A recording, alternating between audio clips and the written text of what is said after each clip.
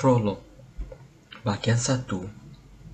Harris di Pantai Santubung 1 Mac tahun 2000. Terlalu banyak masalah yang merenggut dirinya. Hidupnya tak pernah bahagia. Disakiti, dan disakiti.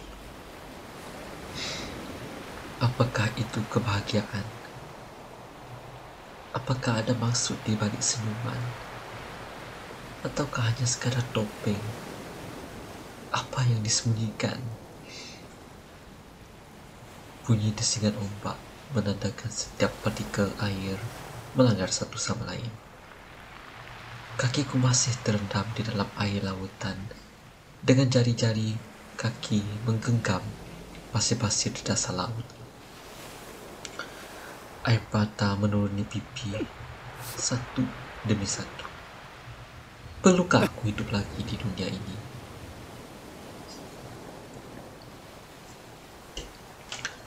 Aku penat dianiaya. Penat sangat.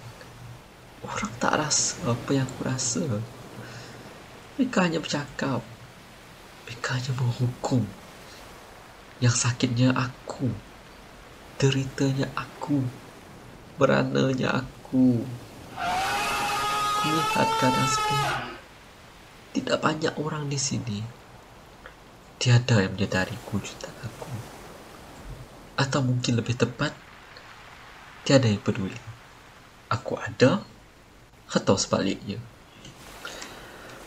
Paras air makin memanjat meter ketinggian aku. Ombak memukul-mukul badan aku. Aku melutut lalu merendamkan diri. Permukaan air berada di atas aku. Air memasuki badan aku. Sesak nafas. Tapi ku biar. Segala memori terlintas dalam fikiran. Baik indah walaupun buruk.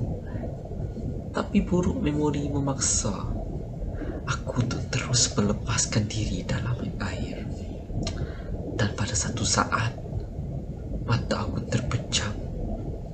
Aku relakan saja. Badan serasa ringan, sehingga rasa tiada lagi air yang menyentuh. Aku seperti diangkat keluar ke tempat yang aku tak tahu apa. Hanya bunyi desingan kedengaran. Harris. Aku membuka mata. Aku lihat tubuh seorang sudah pun terdampar di atas pantai. Is he okay? Is he dead? Pelbagai bantuan diberikan kepadanya. Baik bantuan pernafasan maupun menekan-nekan dada. Tapi tidak berhasil. Aku seakan ditarik ke badan itu setiap kali dadanya ditekan, tapi aku menguatkan diri untuk tidak ditarik kembali. Harris, bangun! Seorang wanita hanya menangis, mengguncang-guncang badan tersebut. Yang lain hanya membuat tidak mengerti. Hina sangat ke orang ini sampai tak ada menyayanginya. Tempat itu dipenuhi manusia. Datang bukan untuk membawa tangis buat simpati, tapi hanya datang berdopengkan riak wajah. Konon-kononnya tengah risau. Hipokrit. Hidup manusia penuh lakonan. Pada 2 Mac tahun 2000 di Hospital Umum Sarawak, aku tersedar kembali dikejutkan dengan bunyi tangisan. Kenapa waktu seperti pantas berlalu? Dan bagaimana aku di sini? Kenapa ruang seperti menarik aku tanpa sebarang kerelaan? Harris, anak mak. Harris, bangunlah Harris. Kenapa wanita ini menangis? Kenapa dia menangis? Maksud aku, kenapa sekarang?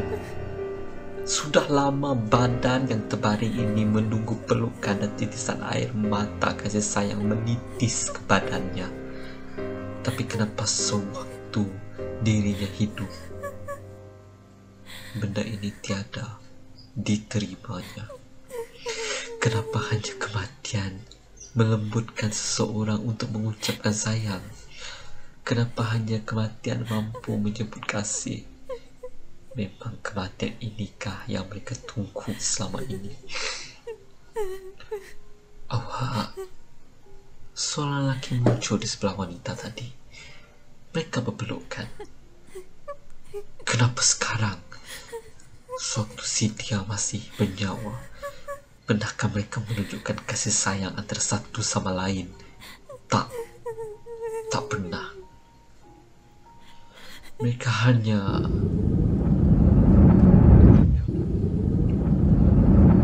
kadang sekali aku bertukar. Aku seperti ditarik dan ditarik. Segala sekeliling seakan disedot. Dan sekelip mata, aku berada di sebelah seorang wanita yang tidak aku kenali. Nampaknya sedang syarat mengandung. Dia baru saja selesai makan. Kenapa aku di sini? Dia pun meneguk air dalam kuantiti yang banyak. Aku cuba menggerakkan diri namun tidak berjaya. Aku masih berada di sebelah wanita ini. Tiba-tiba, badannya berpeluh. Lalu dia menyelak selimutnya. Shit, air. Dia terkencing ke? Dah tutup pun tak kata terkencing lagi. Nurse. Dia menjerit pula. Sekarang baru aku faham. Air ketuban pecah rupanya. Sekumpulan jururawat pun datang kepadanya. Kenapa ni? Nama saja nurse. Tapi nak tanya lagi. Wanita itu dalam kesakitan. Seseorang daripada mereka bergegas keluar dan kembali ke kursi roda. Dia didudukkan di atas sebuah kursi lalu ditolak dengan laju. Entah kenapa aku mengikut sekali peristiwa ini. Aku seperti ditalikan bersama wanita ini. Sesampainya di lift, nurse berdua mengetuk-ngetuk lift. Macamlah ada orang dari dalam boleh buka. Wanita itu semakin sakit. Apa yang menghairankan? Aku semakin lama semakin dijarak dekatkan dengan wanita ini. Lift dibuka. Wanita itu dimasukkan ke dalam lift. Selepas beberapa tingkat dia ditolak keluar. Kami akhirnya tiba di bilik persalinan. Kesakitan wanita itu aku lihat dan saksikan. Tiba-tiba, aku direntap. Lalu terterkam wanita itu. Sampailah. Pandangan aku kabur, tapi aku hanya menangis. Apa sudah terjadi ini? Perlahan minda aku pun